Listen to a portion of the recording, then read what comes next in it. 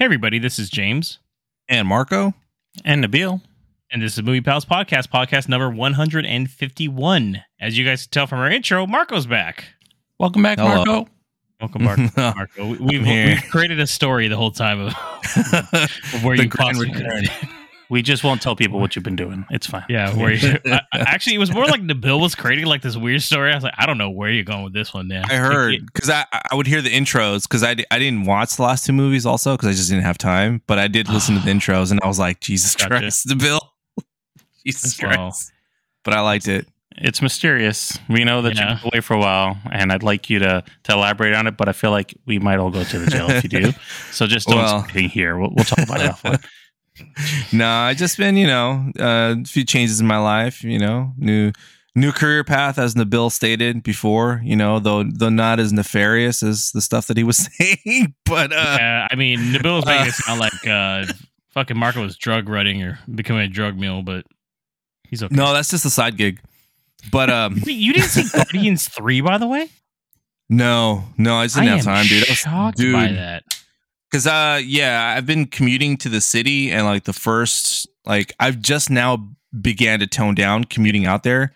And it's literally like waking up at like 4:30 in the morning and being home at 7 p.m. at night and then just getting ready for the next day and going to sleep, dude. I remember that life. Yeah, Nabil and I used to also have the same commute, and I know what you're going through. Yeah, and weekends has just been like does that on the weekends. catching up on sleep and stuff. And I would definitely say though, if you have time, both movies I think worth a watch. Yeah, Fast X. I definitely want to watch Fast X, so I'll be catching that one. I think truthfully both movies are very good, like theater movies too. So yeah. I'll see if I'll have some catch up time, but yeah, it's good to have you back though, regardless. So yeah, it's good to be back. New adventures, new opportunities, but I said I'd be a little more open in the pod this time around. So yeah, got a new job, woot woot, and it's gonna help out both my mental health and also the pod's health too. So I'm back, baby. I'm back. Yeah, hey, we wrote a virtual hug to you, my friend. Thanks, man. All right, so today, by the way, since Marco's back, we're continuing our Coppola Corner. We are so close to the finish line, at least until once again Megalopolis comes out, right? Because it actually looks like it's coming out. It's already wrapped filming, guys. I can't believe we're actually giving this update. So I don't know if you guys noticed recently, but Francis Ford Coppola joined Instagram like a week ago. And I think it's actually him running his account because he's reposted the same thing like 3 times. I don't know if he meant to do it, but he's it's up right now.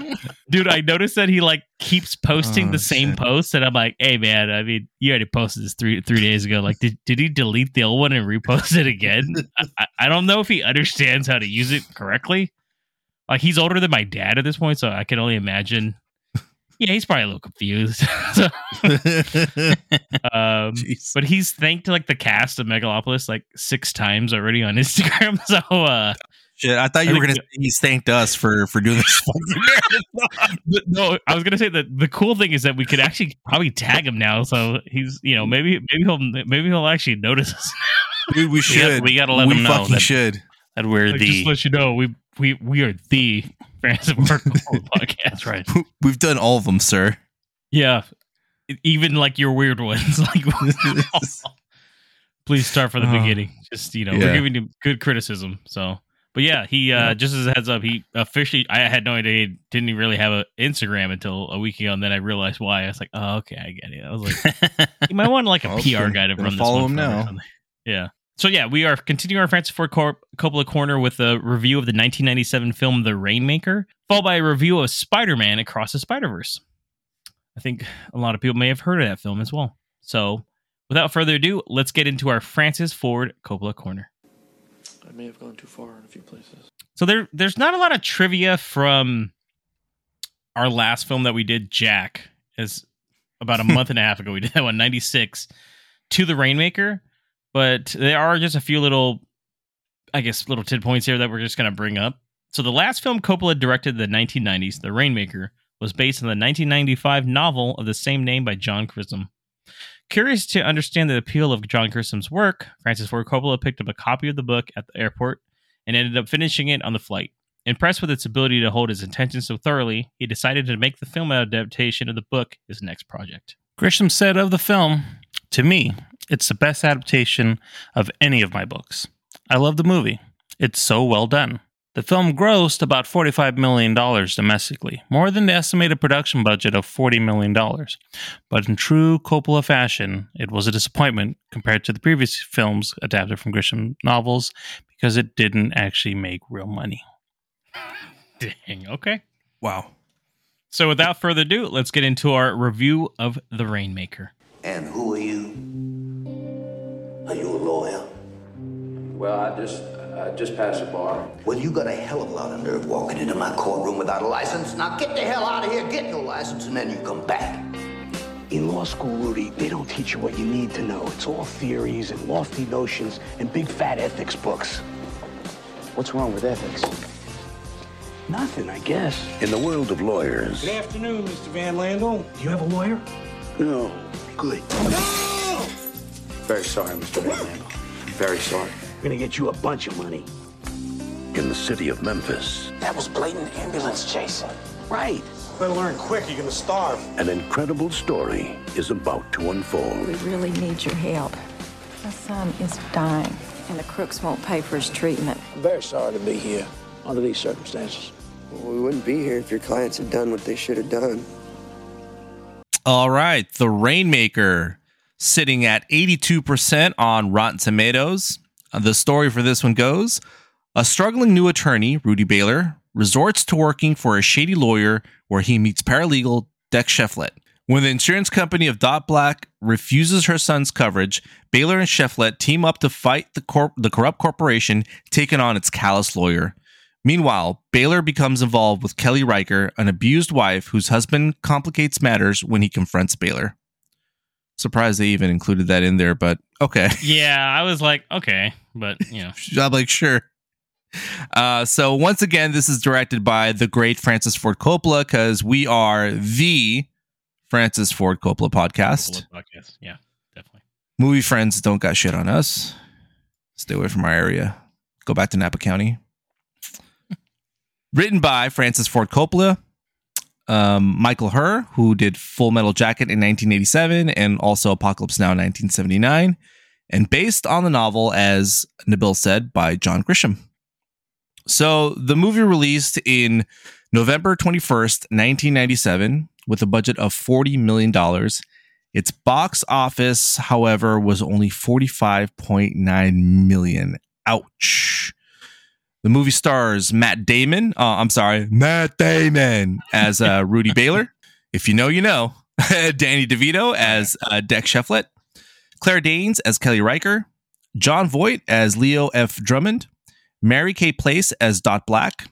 Teresa Wright as Miss Birdie Birdsong. Wow, what a name. Virginia Madsen as Jackie Lemancic. Mickey Rourke as J.L. Bruiser Stone, and Johnny Whitworth as Donnie Ray Black. May I add a very yoked Mickey Rourke? But yeah, he's like, this must have been when this is like he was boxing at this time, right? Yeah, before the you transition to you could too tell much. So. Yeah. He's got a look to him. Yeah. Additionally, it stars Roy Schneider as Wilfred Keeley, Randy Travis as Billy Porter, and Danny Glover as Judge Tyrone Kipler. That was okay. I got to bring up these three characters real quick. By the way, Danny Glover's uncredited in this film, so he doesn't even show up in the credits. By the way, wild. But I was like, is that Randy Travis? At one point, when they were like, he was telling the guy that he was like, "Did you contact this guy or something?" And I was like, "Wait, what the hell?" I was like, "Is that country singer Randy Travis right there?" I remember he did a few movies, like he did. In the 90s. He just kind of popped in. And then Roy Schneider from fucking Jaws. At one point, I was like, "Is that Roy Schneider?" Like, dude, he got some names for like cameos, basically. They might have liked the book. They got like 2-minute roles. I'm like, dude, what the hell? I was expecting Roy Schneider to be like, "I'm not going back in the water again. We're gonna need a bigger boat." Loose cig in his mouth and shit. Oh man. So again, we like to go over the history we have with the movie, if any. So I think I'll start with our MC, BDJ. James, do you have any history with this movie? Have you seen it before? Okay, I actually thought I did, right? Until I started watching the movie, and I was like, "Man, this is like brand new to me." Did you say where's Tom Cruise and Dustin Hoffman? Was Rain Man. What's going on here? I mixed it up with The Firm, which is the movie I have seen. Yeah. So I was like, shit. as the movie was like progressing, and when Danny DeVito shows up in the first like 10 minutes, I was like, "Wait, what the hell? Danny DeVito's in this movie?" I was like, I don't think I've seen this movie at all. And then like as the story was going, I was like, because even if you've seen like at least for me, like a part of a movie, I would have thought I would have recollected something from it. Mm-hmm. But man, it was like a blink. So yeah, no, I've actually never seen this movie. I have heard of it, obviously. Oh shit! I think they made a lot of John Grisham films in the 90s, I want to say, right? Yeah, it was one of the other ones. They did. They made, Yeah, I did. But once again, I did mix it up with The Firm, which came out actually like 4 years prior in 93, I believe. All right. So yeah, I was like, yeah, where is Tom Cruise? Yeah, I guess I think. But yeah, never seen it. So first time. All right. What about you, Nabil? What's your history with this movie, and have you seen The Rainmaker before? I watched it on TV. I've seen it a couple times back early in the 2000s. Maybe I'm not even even shocked. I'm not Yeah, even shocked. Was it dubbed? This is a kind of film that they'll wander into and see. It was fine back in the day. It was always on TV. I think honestly, I might have seen it like on TNT a few times too. That's another. I watch a lot of TNT. A couple of times I made a reference to that. So I feel that a lot of good movies back then before they went to their drama stuff. But yeah, I've seen this film at least a couple times. Right on. So we have one no and one yes. I've heard of this movie, and I obviously saw it in theaters because I've seen all of Coppola's movies in theaters. I'm old enough, as you know. Wait, really? No, there's no way. I was about to say. I haven't seen all his movies in theaters. But I'm thinking 97 though. I'm like, there's a chance you did see this in theaters. No, I did see this in theaters. Yeah. Oh, you're I not saw lying this with my about brother. that. No, Holy I shit, did see I'm it. the only one that never seen this before, huh? Yeah. Oh wow, I I think that's the first. I saw it in theaters, and I think when it came out for video for rent, my brother and I rented it because we thought our parents would like. We saw this alone, just me and my brother. Oh wow! Look at you Yeah, guys. our cousin was assistant manager at Cinema 6, and we got to see free movies, and we saw that Danny DeVito was in this. We didn't even know who Matt Damon was really. A lot of people really didn't. We're like, I don't think anyone did. This is the first story. yeah. So wait, did you know this was like a Coppola film? Nope. No? Okay. I never knew up until we started doing the Coppola Corner. Wow. Okay. And truthfully, I actually thought this was another Tom Cruise movie. I thought this was Rain Man. Yeah. So, oh my god, dude! I was like, "Oh shit! I never seen Rain Man. I'm actually going to be able to see it." And then I look at the thumbnail for the movie as I'm about to watch it, and I'm like, "Oh shit! No, never mind." You're like, "What's Matt Damon doing on the cover?" Yeah, I'm like, "Fuck, Hoffman? Where's Dustin Hoffman?" So yeah, definitely seen it before, a couple times. But this has got to be a first then. Like me not seeing the movie, and you guys have both seen the movie before in the Coppola Corner wise. I think this is the first one. I think it is too. Yeah, that's crazy. Wow, there should be a prize for that. Many Coppola films to get to that point. Yeah, like his last film before he disappeared for like a decade, right? The tables have turned. The turns have tabled. Jeez.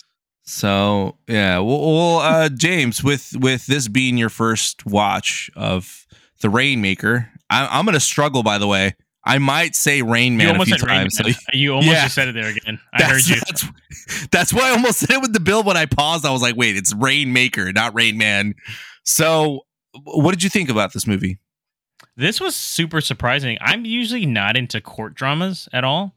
Mm-hmm. But man, this movie really worked for me, man. I really enjoyed this. Like, also, I guess it helped that I thought it was something else too the whole time for the first 20 minutes. I was like, okay, I know where this is going.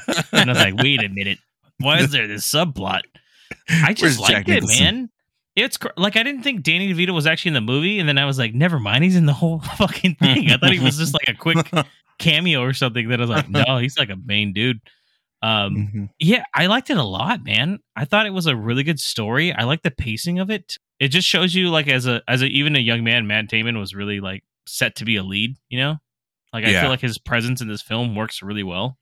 It's not perfect, but I really liked the movie. Like, the storyline just it really moved me, especially getting back at like this big corporation that screwed over this family, you know. And there's even some comedy mixed in here with like the way that Rudy and Deck work for Bruiser, and there's like all these hints early on that like Bruiser is not like a great guy, right? Yeah, it's not like he's like on trial and shit, and he's trying to like do these things, and he's like the FBI's investigating and all this crap. And but I like how he subverted the fact that Bruiser technically didn't screw them over. No, like, which he was screwed cool. over his firm.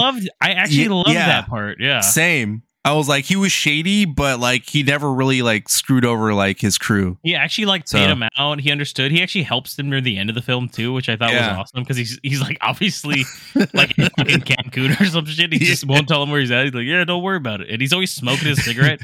Yeah. So that was like one of those little small roles. I know a little off, but Mickey Rourke, I think, like really like just nails that role. Like he has the look too, and like you said, this is still somewhat handsome Mickey Rourke playing this one. So. Absolutely. It was cool. But yeah, I actually was super surprised. I really actually enjoyed this movie quite a bit. Pre-Botox Mickey Rourke. Before he became the Blob, the or wrestler. Fuck, man, it looks Yeah. It's insane how different he looks even like 15 years later after this movie came out. Like, holy fuck, dude, what happened? So I was very surprised by this movie. Nice. Oh, good to hear. What about you, Nabil? What'd you think about The Rainmaker? Yeah, it is a good, solid court drama. It has a good plot. Matt Damon is very likable in this story. Like he's young, but not too young. Mm-hmm. So he's coming off as capable, somebody who would be starting out as an attorney and trying to figure out his career path, but doesn't have all the resources available to him. So he's taking what he got, and it's a very. It is. I like that it's very focused, where it's really looking at this overarching story. There is a couple subplots, but it's there to show, I think, at least from my interpretation, it's there to show like his flaw as a young person, right? As a new attorney. Yeah. So I think that's part of the reason why he's like, we've got this subplot about him being with the married woman that he's got to deal with some crap over there, so Riker, so it's like I understand the reason behind it, but and like James said, Danny DeVito, he just makes the film just that much better. I liked his character. I liked that he was wanting to be an attorney but couldn't quite make it past, he couldn't pass the bar, so he even says like, are you gonna retake? He's like, nah, probably not. Probably not. Yeah, he's failed it like 6 times. I was like, that's too expensive. I ain't got money for that, but he's like, he's there and he's trying to help, and he's obviously interested in it, and he did some shady stuff before, and he's like, but I really want to do the good stuff if I can, so he's finding his way through it. So like all this, it all just works really well. It's not the most perfect film, but for what the film is, it's a very good story, and it's got the right characters, and it's got a good tone to it. I think Danny DeVito's like super likable too. He is. He is. He comes off kind of scummy, right? But then, like, truthfully, I'm like, yeah, but he's kind of got like a heart of gold because he's kind of like helping out. This is strangely enough one of the most normal roles he's had. Yeah. I mean, he's not a straight shooter here, but he's still like, it's still. You could probably meet one of these guys like at a bar or something like that. I mean, his intentions are out there. He wants to make money. Everything that comes up, he's like, we're gonna make so much money off of this, kind of thing. Yeah, he's even like, let's take the deal. He's like, that's as much as we're gonna get, or something. Right? Yeah. Okay, I guess. So that's what he's all about. But he's not also arguing the point when they're trying to move forward. He's like, no, it's all right. Right. He wants to make sure they got a sure shot at winning when he sees that they can go bigger and win bigger. He's on board with it, and that makes his character likable for that. It's like he's just trying to go for whatever has the best percentage of winning. So I agree with you guys. I like this one too. Actually, scratch that. There's one part I don't agree with, Nabil, and it's the whole Kelly Riker subplot. Like I get it. It's meant to show his flaws and the fact that he's still young and trying to grow. But I think that the whole court dilemma and the whole court case show that I think was strong enough for that, and it almost felt like Coppola felt like his writing in that wasn't strong enough to show that this is a young, struggling guy. But I disagree with that, because you see Matt Damon's character stumble and struggle. Like he messes up a lot of objections and he doesn't know all the rules. He's working in a state he's not familiar with. And I like that because it showed realism in this because, you know, speaking from experience, I'm at a new job right now too. There are certain things that I don't know. I'm learning along the way. I'm, you know, making minor mistakes along the way too. And I'm like, wait, I don't know this. Let me look this up, you know, and I found that kind of strangely relatable.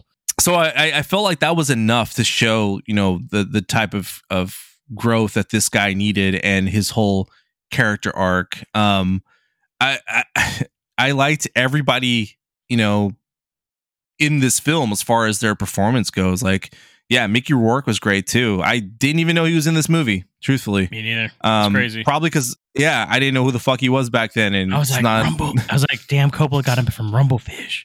Yeah. So I was like, holy shit.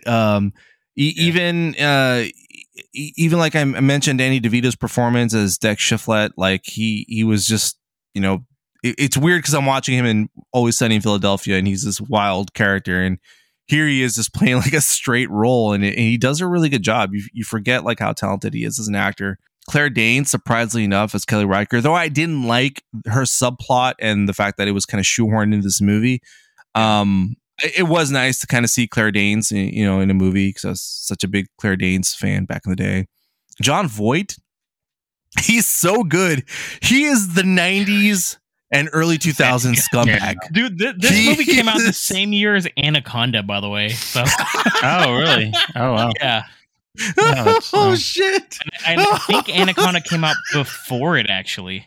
So, with his shitty fucking accent. Like a Spaniard or some shit. Like, no, we're going to get some snakes. Shit, this was a year before, maybe a year before, or no, longer, before Enemy of the State also, where he also plays like a government, God, not that would be close, not a lawyer, though. but he's a government asshole in that. Is he? But, okay. But he's just that, like, he's that perfect villain, man. He's got that look, he's got that face, he's got the acting chops to really like make you not like his character. Leo Drummond was a piece of shit.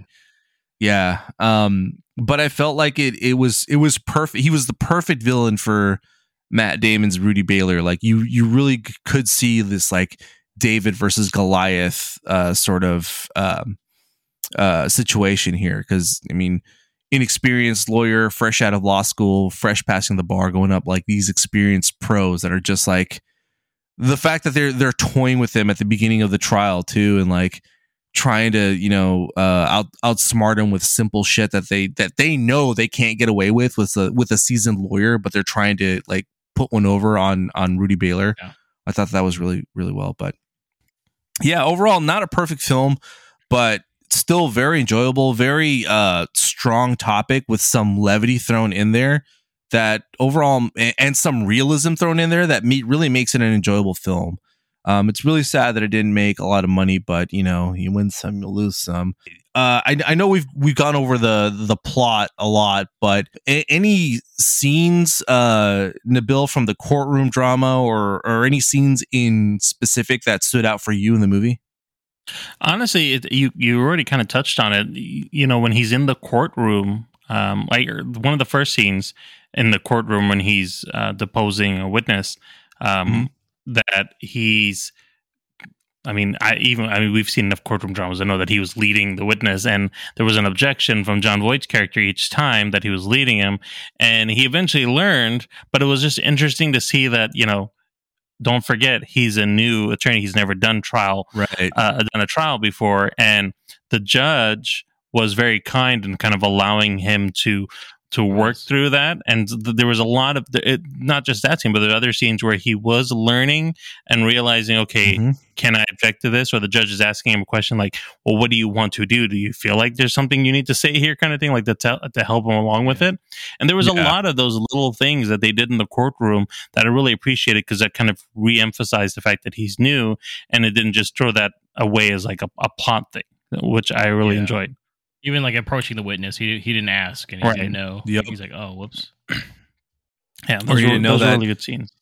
Yeah, when the cross-examination can lead the witness, and he called that objection too. Right. He was wrong about that. Yep, I like that. Awesome. What about you, James? Anything for the courtroom drama or any particular scene that stood out for you?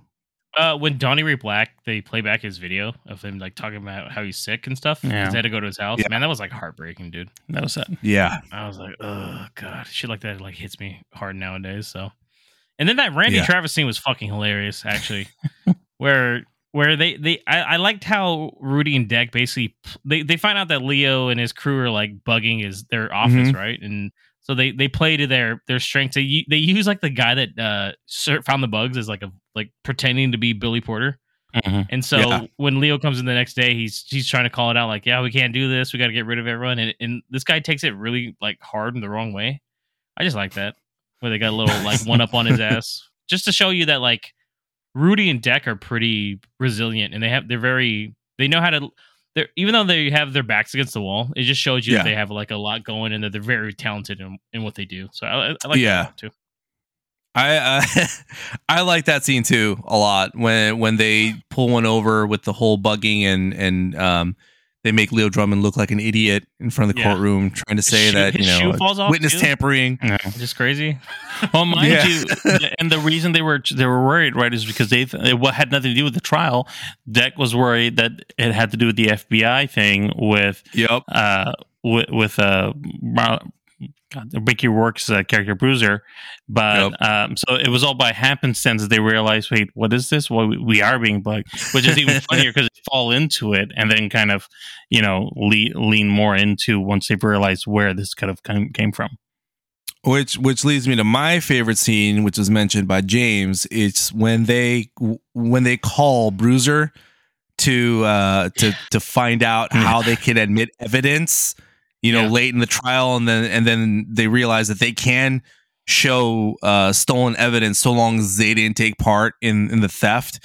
And I like that Bruiser keeps telling him where it's at and stuff. It's like, it's over there, it's in here. You'll find it. You'll find it. And He's he like, tells don't him worry. the name of the case. And I was like, yeah, but it's cool because they don't have the big resources that these other law firms have, but the resources that they do have end up helping them, and they end up using a precedent from a prior trial to help them get their evidence admissed in court. And I was like, that was pretty fucking awesome. And it was really cool to see one of Bruiser's previous trials. Yeah, the irony of it all is it was one of his. Then they use his nickname when they freaking quote it too. J Lyman Bruiser Stone, and everyone's eyes like, you got to be kidding me, dude. That guy. But yeah, I like that a lot. Investigation. Yeah. And then Danny DeVito goes to freaking John Voight and tells him, you should really learn the rules after that. I kind of like that little jab. Memorized rule book. Here you go. I kept thinking Danny DeVito was going to get called out for not having a license or something. Oh yeah, I was thinking. I didn't know, because once again, first time watching it, I was like, are they going to call him out? Like there's like, not everyone's too legit on that side, but it never happened. So I was like, okay, that's cool. Yeah, for some reason I thought that did happen, but I was like, I guess I remember this movie wrong. But yeah. James, did this feel like a Coppola film to you based on everything we've seen so far? There actually did. There's even a few shots that are very Coppola-like where there's a scene, I don't know if you guys remember, where they are focusing on the mom on Dot, where it's like her face when they're trying to, like, John Voight's character is trying to call her out that, hey, this doctor said that this wasn't going to work and blah blah, and you just said that you trusted him, and then like her face when she's like crying, the judge is in like the background and she's in the foreground, and it's only focused on her though. That's a very Coppola shot too, just something. But yeah, it was a solid story. I think this is one of his better written screenplays, I would say too. Yeah. Like it's very well written. It comes together so well. I even liked how he kind of contrasts like Rudy and Leo. Like there's like a narration where Rudy's kind of saying like Leo probably was actually a really good guy at one time, and then eventually because he kept winning, he had to keep that up, so he had to start doing really shady shit. Which then Rudy at the end of the film is kind of like, eventually one day that might be me, where because I did so well in this first case, like people are going to expect this from me every time, so he's going to turn to a Leo. That's why he kind of steps back and leaves, Yeah, that it's just good writing, man. So yeah, this definitely feels more back to, especially after Jack, I guess. Yeah, It's definitely like more of a Coppola film, I guess, right? Oh man, what about for you, Nabil? Did it feel like a Coppola film to you?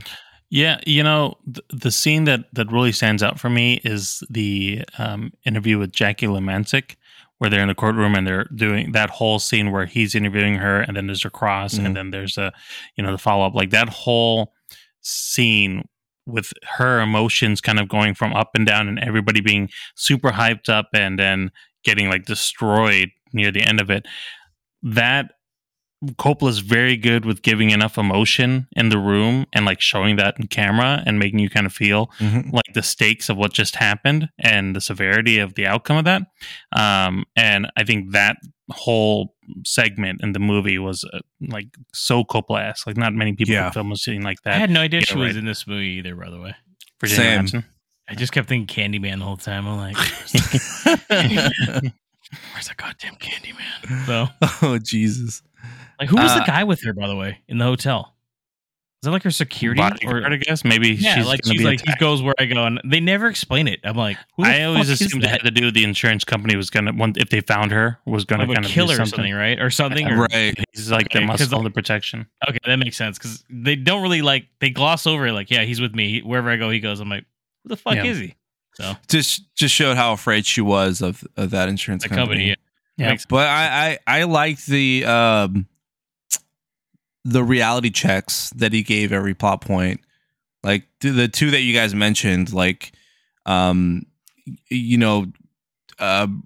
down Dot Black and her defense of the bone marrow transplant, and just going back and reading over that the doctor told her it wouldn't work, and then when Nabil just mentioned of what they did with Jackie and breaking her defense down, it added that sense of realism. And even the ending too, where they win but they don't really win because the insurance company files for bankruptcy. Yeah, and it's like, okay, they won the case, but they're not they're not winning the money or anything. No. And I like those things because it just it was a bittersweet ending. And it is, yeah. Tacking on what James said too about Rudy realizing that this isn't the line of work that he wants to do, and sometimes that happens in life where you achieve a goal, you get to where you want to be, and then you realize, you know what, this is not for me. I'm gonna probably take a right here and go a different route. Maybe possibly around the same career background, but not necessarily the same career path. And I like that. I like the fact that made it feel like a Coppola film to me. That, and I feel like if I hadn't have watched Tucker, because there's almost some similarities to it between Tucker and this movie. Both end very bittersweetly. Yeah, yeah. So I think if I hadn't watched that movie, I would have felt like, it's kind of like a Coppola movie, but not really. But in hindsight, doing this with you guys, we kind of see like how a broader range that Coppola really has. So yeah, I agree. It felt like a Coppola film. So that being said, we've reached the part where we give our film a star rating, 1 to 5, with 5 being, fantastic and perfect, and 1 to half a star being trash. I'll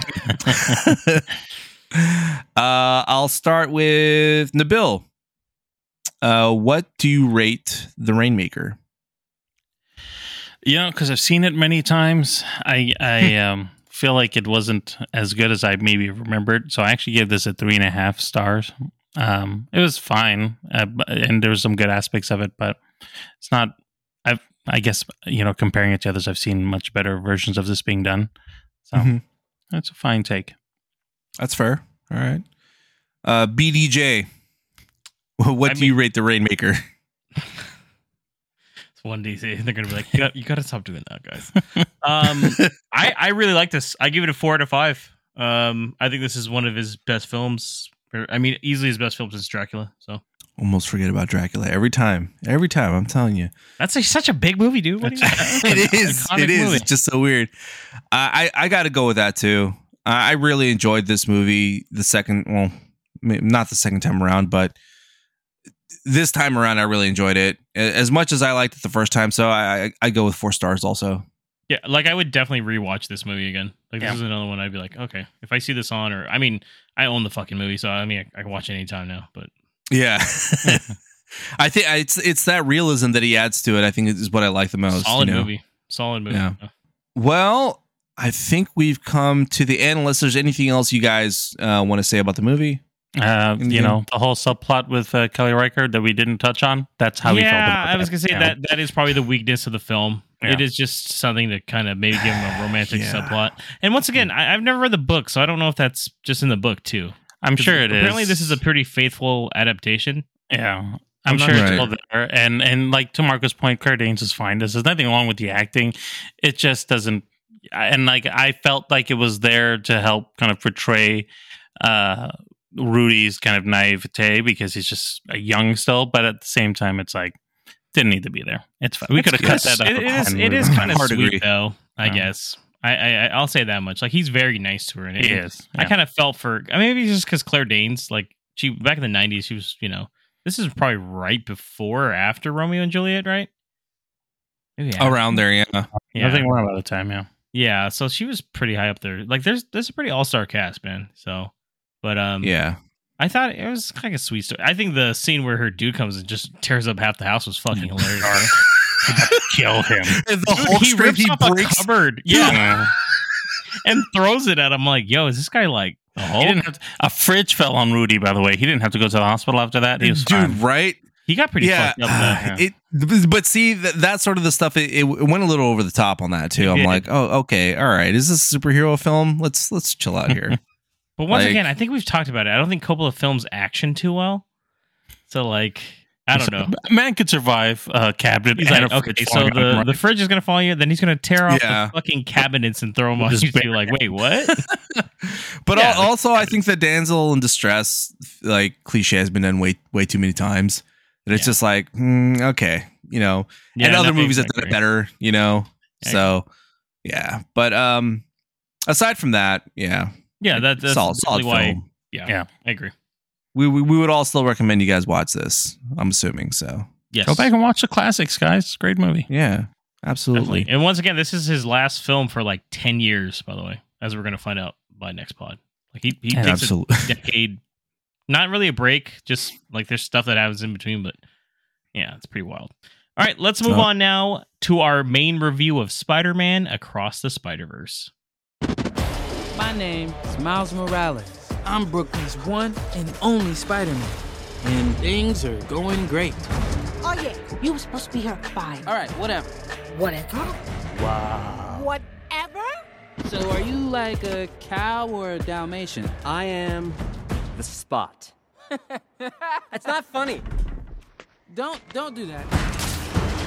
Miles's grades are pretty good. A in AP Physics. That's my little man. And a B in Spanish. What? Ooh, okay. Miles. Are you trying Mira, eso es imposible. I gotta go. All right, bye.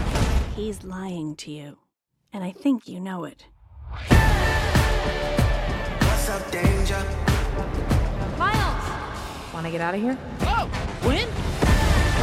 So wait a minute. There's an elite crew with all the best spider people in it? Who's the new guy? This is unbelievable. This is the lobby. Miguel O'Hara. The whole thing was his idea. What's a guy got to do to join this spider team? You can never be part of this. Don't even get me started on Doctor Strange and the little nerd back on Earth 1999-99. Come on, go easy on the kid. He had a terrible teacher. Peter. Miles! Spider-Man Across the Spider-Verse. It's currently sitting at a 95% on Rotten Tomatoes. The story is that Miles Morales catapults across the multiverse, where he encounters a team of spider people charged with protecting its very existence. When the heroes clash on how to handle a new threat, Miles must redefine what it means to be a hero. So this is directed by Joaquim Dos Santos, who was also a producer on The Legend of Korra, as well as Kemp Powers, who was a writer on Soul, and Justin K. Thompson, who was previously a production designer and included some of his credits, at least from this film series. He was a production designer on Spider-Man Into the Spider-Verse. This was written by Phil Lord and Christopher Miller, who of course also wrote and produced films like Cloudy with a Chance of Meatballs, The Lego Movie, and Spider-Man Into the Spider-Verse. And Dave Callahan, who has also written for The Expendables, Godzilla, Zombieland Double Tap, Wonder Woman 1984, as well as the last and most recent Mortal Kombat. So this film is currently playing only in theaters and was released on June 2nd. It's starring Shamik Moore, who plays Miles Morales, aka Spider-Man. Haley Steinfeld, who is Gwen Stacy, or Spider-Woman, or Spider-Gwen. Brian Tyree Henry as Jefferson Davis Morales, that's Miles' dad. And Luna Lauren Velez as Rhea Morales, that is Miles' mom. Jake Johnson plays Peter B. Parker, the other Spider-Man. Jason Schwartzman is here as Dr. Jonathan Ahn, or the nemesis, The Spot.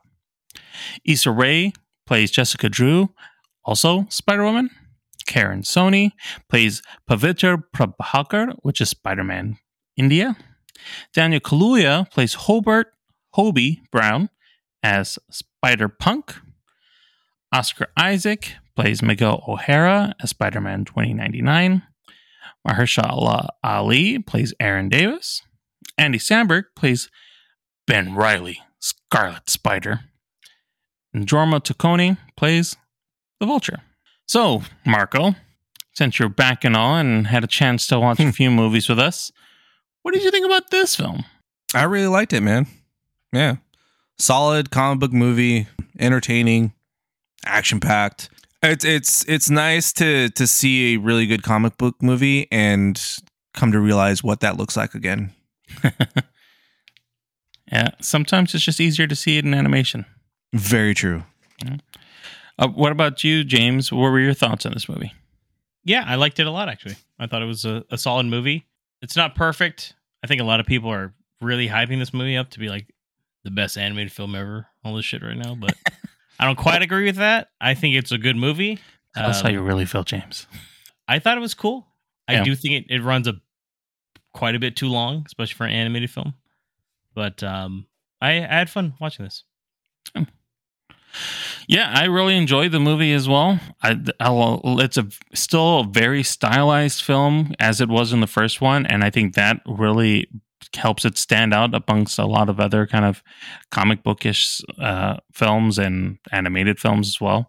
They every character has its own kind of unique look, and I feel like they've spent a lot of good time with really understanding who Miles is in this film. So I really enjoyed that and kind of giving off his uniqueness. So yeah, I think the film was a really excellent sequel to the original one. But since, James, you had mentioned that there's some things that you felt weren't deservedly hyped, what worked for you? What didn't work for you? Do you feel like something was off in this movie for you? Most things work, though, in this movie. Yeah. I would just say that much. I do think what didn't work was they do, especially early on with the family drama, they do kind of, I think they linger on it a little bit too long. Just to kind of get the ball rolling. Not just like there's a whole sequence with Gwen that takes about like 20 minutes in the beginning of the film, where it's, you know, we're getting her backstory and such like that, which is fine. I mean, that works, but then we get it. Then we go back to Miles, and it's kind of like more of a recap at first, and then we get into kind of like Miles' life too, and it feels like I think it, for me personally, it was just kind of a slow start to it all. But that's probably like, you know, a gripe, and truthfully, I kind of wish they. I'm not trying to go too much spoilers right now, but like, for instance, Oscar Isaac's character, I thought we were going to get a little bit more of him in this movie. I felt like I didn't get enough of him in this film. I felt like he was really interesting, but we didn't learn a lot about him. I get it with his plot and such like that, but and I really would have liked to see more of the variants. I feel like it's weird. It's a 2 hour and 20 minute long movie, and it, like, the pacing's fairly well done still, but like by the time they get to the variants and such, I feel like they almost rushed through that part, in my opinion, at least. Like, yeah, I would want to see more of it. We didn't get a chance to sit with the individual characters. Not really. It's like he shows up, things happen, and he's out. And it's like, fuck, you know? I mean, but a lot happens animation in those scenes, so. But yeah, at the same time, you don't get to sit a lot with them. I see what you're saying. Yeah. What about you, Marco? Was there anything that didn't work for you, or was there a lot of stuff that like really spoke to you that you felt like made this an excellent movie? My only critiques, really a little different from James, is really kind of in the action. They I watched this with my family. I watched it with my brother and with my son Xander. And when a freaking 9-year-old points out that they're breaking through windows a little too much, it's kind of an issue. And I kind of noticed, I was like, yeah, they are breaking through freaking through buildings and stuff, like a little too much. And I'm like, is this a Fast and Furious movie? Am I in the right theater? I think that was that's the least of your worries. And so that was really my only gripe, is I felt like the action was a little less like varied in this as opposed to the first one. There's also a lot of like falling. Yeah, like it feels like they're falling rather than being chased. And I don't know if it's because of the style or not, but it would have been cool if it went, like, I get it, they're trying to be a little different, but it felt more vertical than horizontal. And if they did a little bit more horizontal, that would have been okay. But it just always just felt like they were falling or crashing through buildings. But that's really my only real nitpick. There is a lot of broken windows in this movie, I guess. Specifically through buildings. Yeah. Yeah. There's a lot of jumping through buildings. I would only say to that I felt, so I really liked this movie, and I liked the action aspect a lot, because to me it really felt, it's like you said, Marco, they're trying to go for something different, and I think it's because it's a different superhero. It's Spider-Man, right?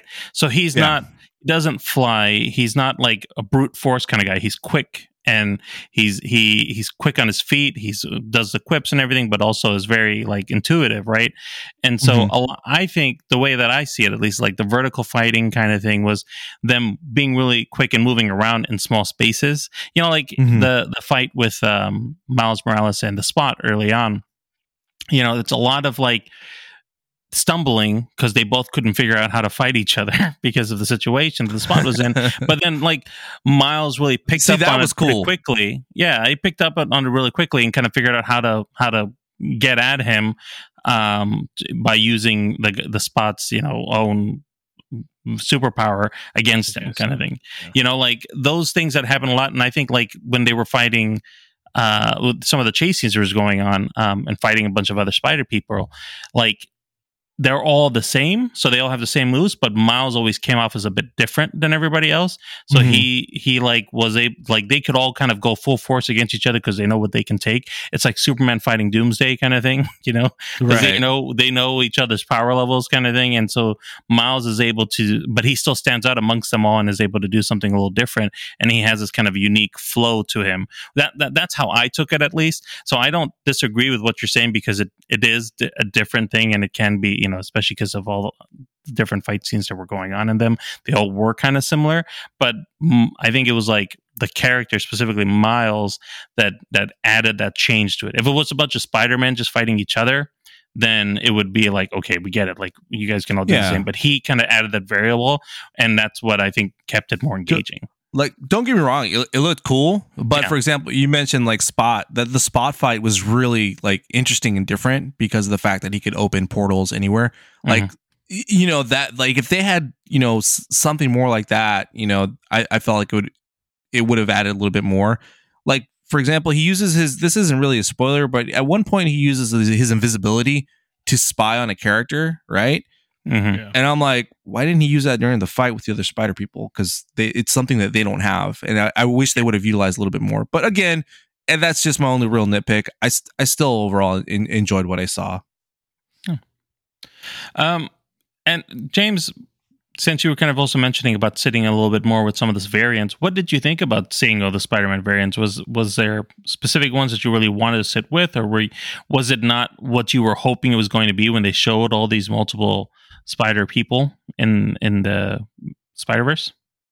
I guess I was just a little off by it. Like the producers talk, there's 190 versions of, you know, Spider-Man. Jeez. I maybe remembered 3 of them. Yeah. So it's like they didn't have mine and James' favorite version on there. Yeah, I was looking for them. Trust me, they almost got. I was like, where is it? Yeah, my friend. No. I show you. Yeah, I was looking for his little shoes. His little belt too. His huaraches. Yeah. His name is FIFO. So. But yeah, there's Yeah, I guess I don't know. I wish there was a little more with it. I really feel like that the multiverse part is still like God, fucking Marvel stuff just glosses on it. I wanted more of a deep dive. I guess that's cool. Like the like fucking Spider-Man India and all this shit. But I don't know. And I guess one of my gripes is like, as cool as the Spot is, I don't think he's like the coolest bad guy. No, I mean they were ripping on him in the entire film though too. Yeah, I know that's kind of the point. That he's kind of creepy, and then I guess because it's no offense to Jason Schwartzman, but he's got that voice where I'm like, man, I can kick this dude's ass. You know what I mean? But I'm just saying, like, he always comes off as like, okay, he's just being himself again. That's fine. Yeah, but it was fine. But like I said, I actually still really enjoyed it. Like, I know I'm just getting nitpicky on it, but I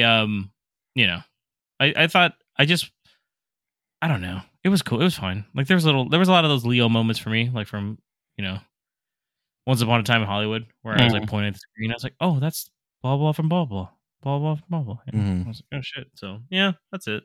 Yeah.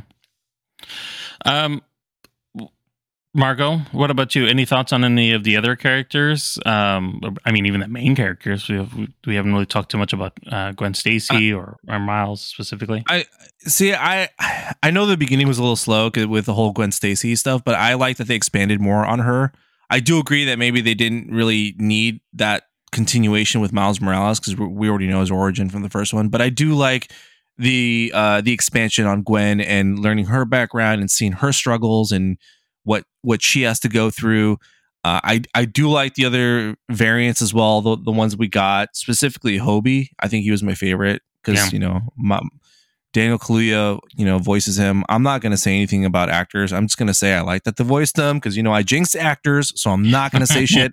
I'm just going to say I enjoyed the character. He seems nice. Yeah, I'm going to knock on wood. And I like that he brought chaos into this, and that he was not a true anarchist, real punk. Yeah. I like that they went hard on that. It was interesting, and Spider-Man 2099 was very interesting. I do agree with James that when we get to the variants, we just get kind of a small, spurts here and there, and I wish we could have expanded on that as well. But I get it. They were trying to really fill in the main characters, which is Miles and Gwen, and kind of like make them shine a little bit more, but still would have preferred to get more from these Spider-Mans. I enjoyed what we got from Spider-Man India too. I thought that was very like unique as well. We got a different look. We just needed a little bit more of that, just a tiny bit more, but I liked what I got, Yeah. I was like, that's not in the bill. Well, I mean, Spider-Man India in the comics does not look like that. I think this was specifically redrawn for the movie. What's Spider-Man India look like in the comics? He looks like Spider-Man with like our big parachute pants kind of thing. That's all it is. He's got a Spider-Man costume with big pants. I'm like, so they ruined Nabill's origin story, and then they got a shady version of Marco playing Spider-Man 2099. Okay, I get it. Yeah, I mean, I agree. Then I would have loved to spend more time with the variants, like for sure. Spider-Man 2099. I've never been a big fan of his character, Miguel O'Hara, but he's not like the other Spider-Man. He's definitely not Peter Parker, and you can see in if anybody who's read the comics, like he's got claws, he's got fangs, he's got like they don't really go into it though. Yeah, I'm like, they don't go into it. I don't know anything about him, truthfully. So I was like, is he a fucking vampire? Like, okay. Yeah, they don't really touch on it, and I feel like people looking at that saying, well, why is he different from all the other Spider-Men? Are they going to explain it in the sequel, or like people are saying like like Peter B. Parker's like, no, he's a good guy, but like. Okay. Yeah. I couldn't tell. I'm like, we barely, dude. I was like, did he show up for one day to do his lines? Like, it seems like it. And I was like, sorry, I gotta go do Moon Knight. Talk to you guys later. Yeah. Fucking Marvel D Squad, let's go. So he's got a different thing going on. And like, I like that they went to the different world of Spider-Man India. That was nice to go see another universe. Cool. Just to see. But that's the only universe they really go. I mean, outside of the ending part, right? Right. Except for I wanted just like I know we did Multiverse of Madness. Just like that movie. Like, if we're gonna say multiverse or a Spider-Verse, like, show me more than two, man. Come on. I will say though, James, I feel that they did. I mean, compared to the Doctor Strange film, they did that better. They addressed it better. It's not what I want. I still want more of it. Like the Lego thing was cool, and yeah. But it's just like, just give me one or two more worlds, just to like throw these guys in there. I don't know. I agree. That's all. That was my complaint. I think that we could have done more with it, but even like you said, like the runtime was a little longer, so they put in a lot to try to keep it on pace. But I feel like there was a lot more to add there, but it also made it more palatable compared to the multiverse. Like at least there's a purpose behind it. I still don't understand what's going on in Marvel. Like why do I care about this? I mean, I think this technically connects to that. Right? Yeah, technically they're all. I mean, they do. I don't want to go too much in a spoiler yet, but they do give a throwaway line. Marvel, or I mean, did they ask? Because who knows? Sony just be doing whatever the fuck they want nowadays. That's their character, right? So they're like, fuck it. But sadly, we're gonna make it connect. Sadly, they have more hits right now than Marvel. Once again, watch Guardians of the Galaxy 3, bro. Yeah, you might like that one though. Yeah.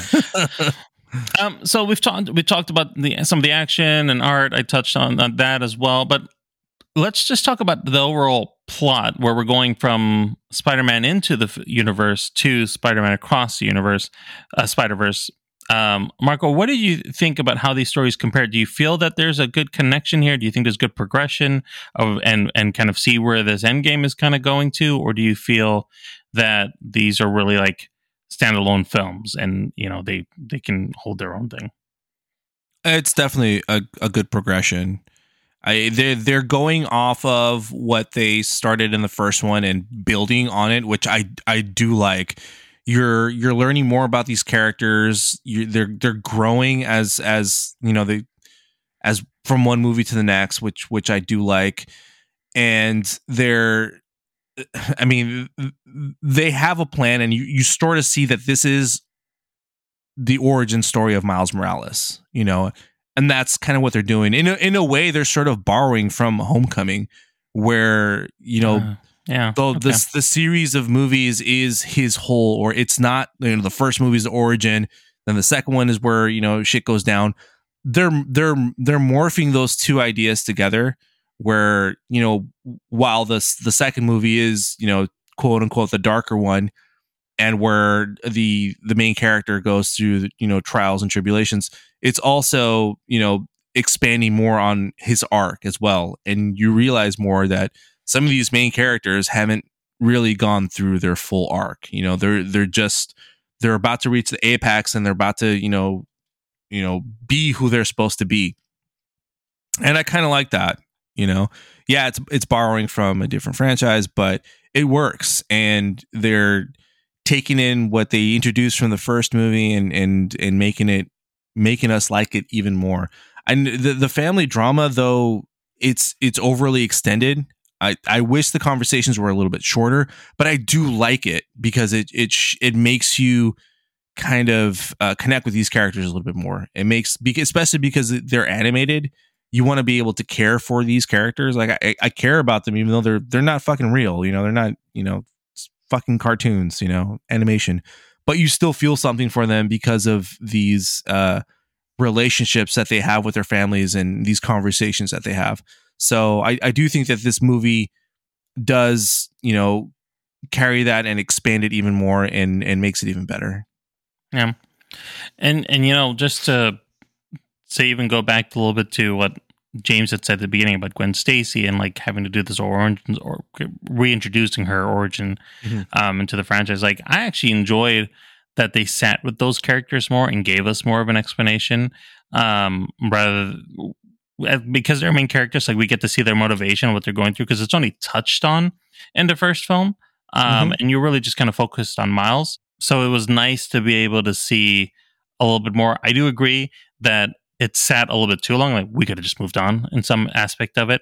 Like we didn't need Miles Morales too long. Yeah, exactly. Yeah, the Vulture thing goes on for a little bit, but we didn't need the recap with Miles Morales. It's like you just saw the first movie, you didn't. You know what I mean?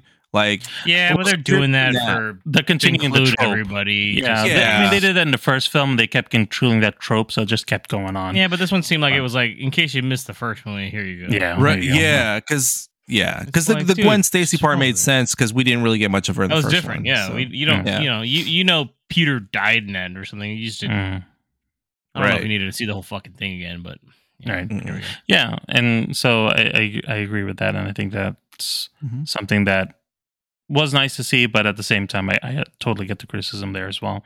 Do you feel? I'll kind of put this to you, James.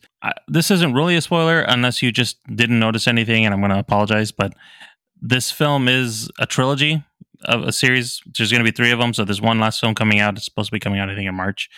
And they said that this was a part 2, part 3, and so they retitled them. This is early on when they. Well, this is announced going to be the a film. part 1 actually. The other one's going to be part 2. Okay, so so there's going to be 3. So this ends in a cliffhanger. Do you feel like the way this film ended and where we're kind of going towards? Do you think there's enough here for another sequel? Like, can you see a long game here, or do you feel like we're gonna? I don't know. Actually, this is the same issue I had with Fast X, right? Yeah. Like, I feel like there was only like 15 more minutes to this movie. I think if they make another 2 hour and 20, I don't know if that's spreading a little thin. You know, like fuck, like. Guys, Sony, you guys can come up with something else, Maybe they're going to pad it in with all the variants now and start going into detail with some of That's these my guys. fear now. It's like they're going to be like, okay, because, that's why it wasn't in the first one. So we're going to show you more of these, or like now things are going to happen. But My friend, I show my you. friend, yeah, they're going to bring in. Please bring him in. Or Vid Mini friends call Spider-Man me 2, bro. Feffel. Come on. Or Vid Mini Spider-Man, come on. Please, I hope Show they him. do. Show him. Yeah, I don't know. I actually was like, they probably could have wrapped this. They could have made this one movie. Let's face it. Like, this could have been, especially with the runtime. Like, this could have been. They go over quite a bit of shit in this movie. Like, Yeah. I feel like they're. I don't know. There's I a feel lot like of the next setup movie. here. I feel like the next movie could wrap up in like 30 minutes. Like, right? They go and do something, save somebody, go back, get the thing, save the day. There you go. Mm-hmm. Unless they have a bigger plan, like they want to implement all their franchises into this somehow. So Which like, who wouldn't be surprised by that, right? It's like Yeah, this like- is the real multiverse film that they're trying or to like set up. because that's why we did that thing at Morbius, or they have Kraven the Hunter coming out, and this Spider, what the fuck her name is, Madam Web, right? Madam Coming Web. out. Yeah. And then another Spider Woman, so it's like, Sure. holy fuck. So Kind of milk it for everything that it's got. I mean, they already shot those too, so it's like, who knows at this point? But I don't know, man. It does. It ends almost just like how Fast X ended. Like, holy fuck, Yeah, it is dude. very abrupt. Yeah. Except I was, at least for the Fast X, it's kind of mentioning like there's going to be a lot more to this, to a point, obviously, especially with the reveal. But with this one, I was like, I don't feel like there's much more. Like, I mean, don't get me wrong. Obviously, I didn't write this film, so There kind of is, but it's a spoiler, and then I'll talk about it in spoilers. Yeah. So Okay. but that's the way. That's how, at least how I felt. I feel like it could have been wrapped up in another 20 minutes. Yeah. So. Yeah, I mean, for an animated film, I agree. It was much longer than I thought it was going to be. I didn't feel like it was that long, but when you really see what was going on and kind of sit Did with you know it, this is the longest animated North American film ever made? see, that doesn't surprise me because most films are around animated films, especially they're expensive to make. 90 minutes is what you're expecting. So this is 2 hours and like 19 minutes or something like that. 20 or Quite something. long. Yeah. Okay, so we are going to go into spoilers and talk a little bit about films before, a little bit more about the movies in more detail. But before we do that, let's just talk about our star rating. I'm going to go with you first, Marco. How many stars did you give this movie? I give this one 4.5 stars. 4.5. Very nice. James, how many stars from you? I give this one the same that I gave Into the Spider-Verse. I give this one 4 stars as well. 4 stars. If you didn't already tell, I really like this film, so I gave this 5 stars. So, but I'm also, full disclosure, Spider-Man fanboy. So, like Marco with DC, I'm also a little biased sometimes. So take that for what you want to take. Superman. I will say this much: I actually enjoyed the first movie a little bit better than this one. Yeah, in my opinion. There you go.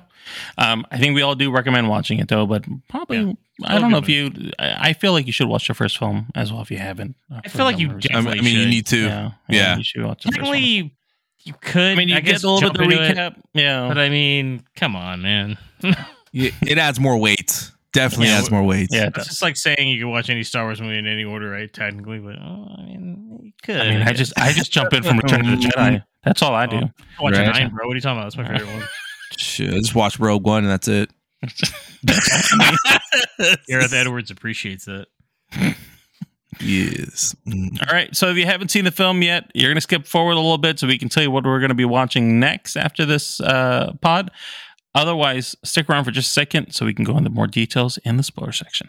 Also, there can only be one Dominican Spider-Man. My friend, my name is Fefito. My friends call me Fefo. Spider-Man! I'm going to test my super sound. What the fuck, my guarachas? All right. So the crazy twist is that Miles Morales is technically an anomaly because the spider that bit him wasn't meant for him. It was from a different universe or Spider-Verse. Dominican Spider-Man. Yeah. That's right. It was for the other Dominican Spider-Man. And if he had not my friend, I tell you, his Spider-Man would have survived and none of this would have happened. And he got sent back to the alternate dimension and found out that he himself... and he would have lost his guarachas. So everybody's really fucking mean to him. Yeah, they all hate him because of it, because the Spider-Man died. I don't really know. I guess. Because it causes the universe to collapse, just like with Spider-Man India, because he saved the cop dad. It's not his fault the spider bit him. Like, he didn't go after it. But there's a plot hole to that because technically, okay, so he wasn't supposed to become Spider-Man and Spider-Man wasn't supposed to die, but his universe didn't collapse. So right there, already the theory's broken. Yeah, it's been 16 months, by the way, since the events of the last movie. So and everything's been fine. Gwen Stacy's dad, more than spoilers, I can say it. Her dad quit, which is actually one of my favorite scenes in the movie. It's like, yeah, quit that shit. He quit, so he didn't die. So and he was supposed to die too.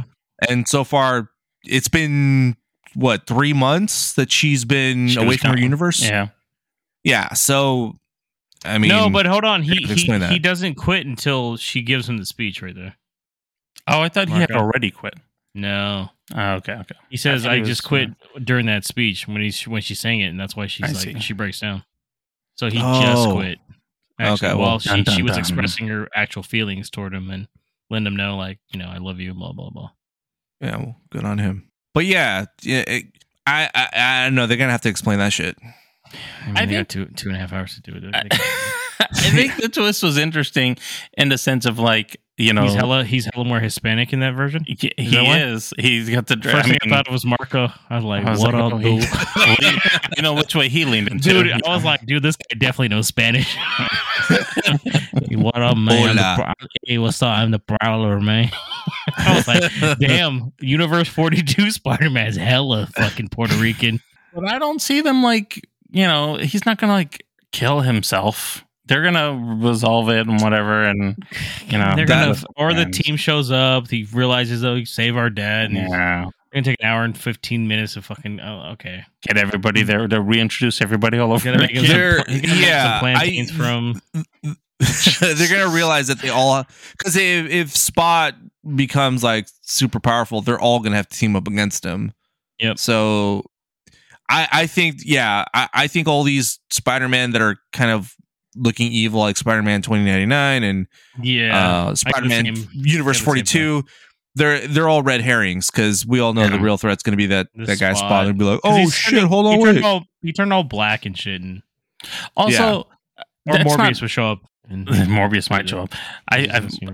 I think that the whole thing, his motivation of saying it's your fault. I'm like, it wasn't his fault. He didn't create the collider. Like, you did that to yourself. You were involved in the situation. So why do you blame bad guys blame this hero? That's true. Something, but it's you mean bad guy from Amazing Spider-Man 2? You talking about fucking Jamie Foxx? Yeah, dude, I thought the same thing. I'm like, it's the same. It's your fault, Spider-Man. It's your fault, Spider-Man. It's not his fault. You created me. Yeah, that's the same thing, because he wasn't, like, quote unquote seen. So, but he remembered his birthday, bro. He did. That's one thing. I'm sorry, this is an Amazing Spider-Man 2 thing. Although they do have a scene from it in this movie, which is cool. Yeah. We also, I don't know if you guys, speaking of the other variants, we didn't see our canon Spider-Man, which is Tom Holland. He wasn't. You don't think MCU got a lock on that, Marvel? No, not at all. That's still Sony's property. Danny Glover though from it. Or, We did. He's a Prowler, which is cool.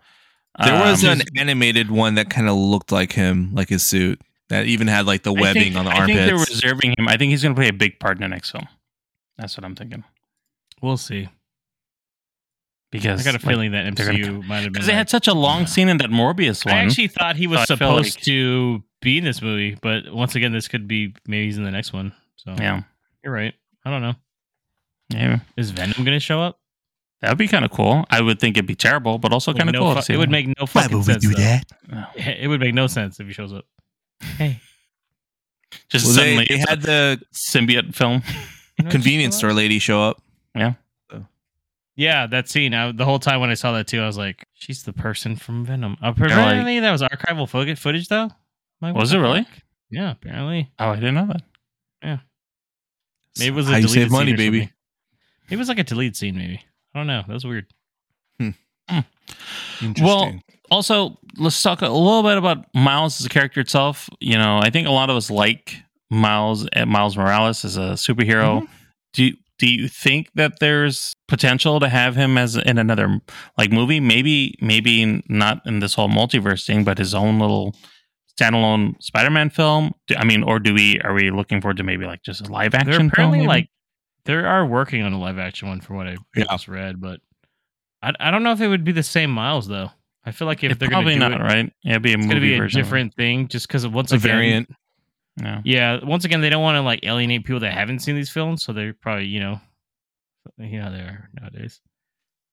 Yeah, it'd be cool to see because like I've read some Miles comics. He doesn't do all this multiverse shit in those comics. Like he's No, like this the is all normal here. everyday Spider-Man. Yeah. So it'd be kind of cool to see him in a non-multi Spider-Verse movie where it's like, hey, how would this Spider-Man deal with this bad guy or Right. issue?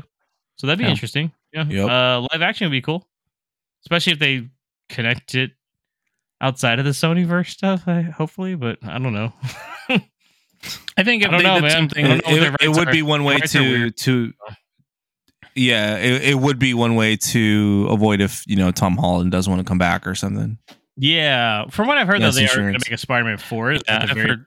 so.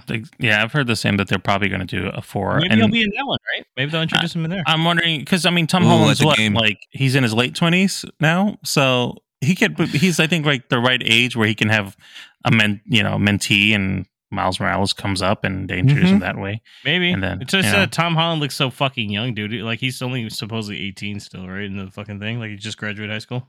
Yeah, they can only if depending on what Marvel's doing with his multiverse stuff, they can only Time jump jump, forward baby. so far. Give him a beard. Time jump.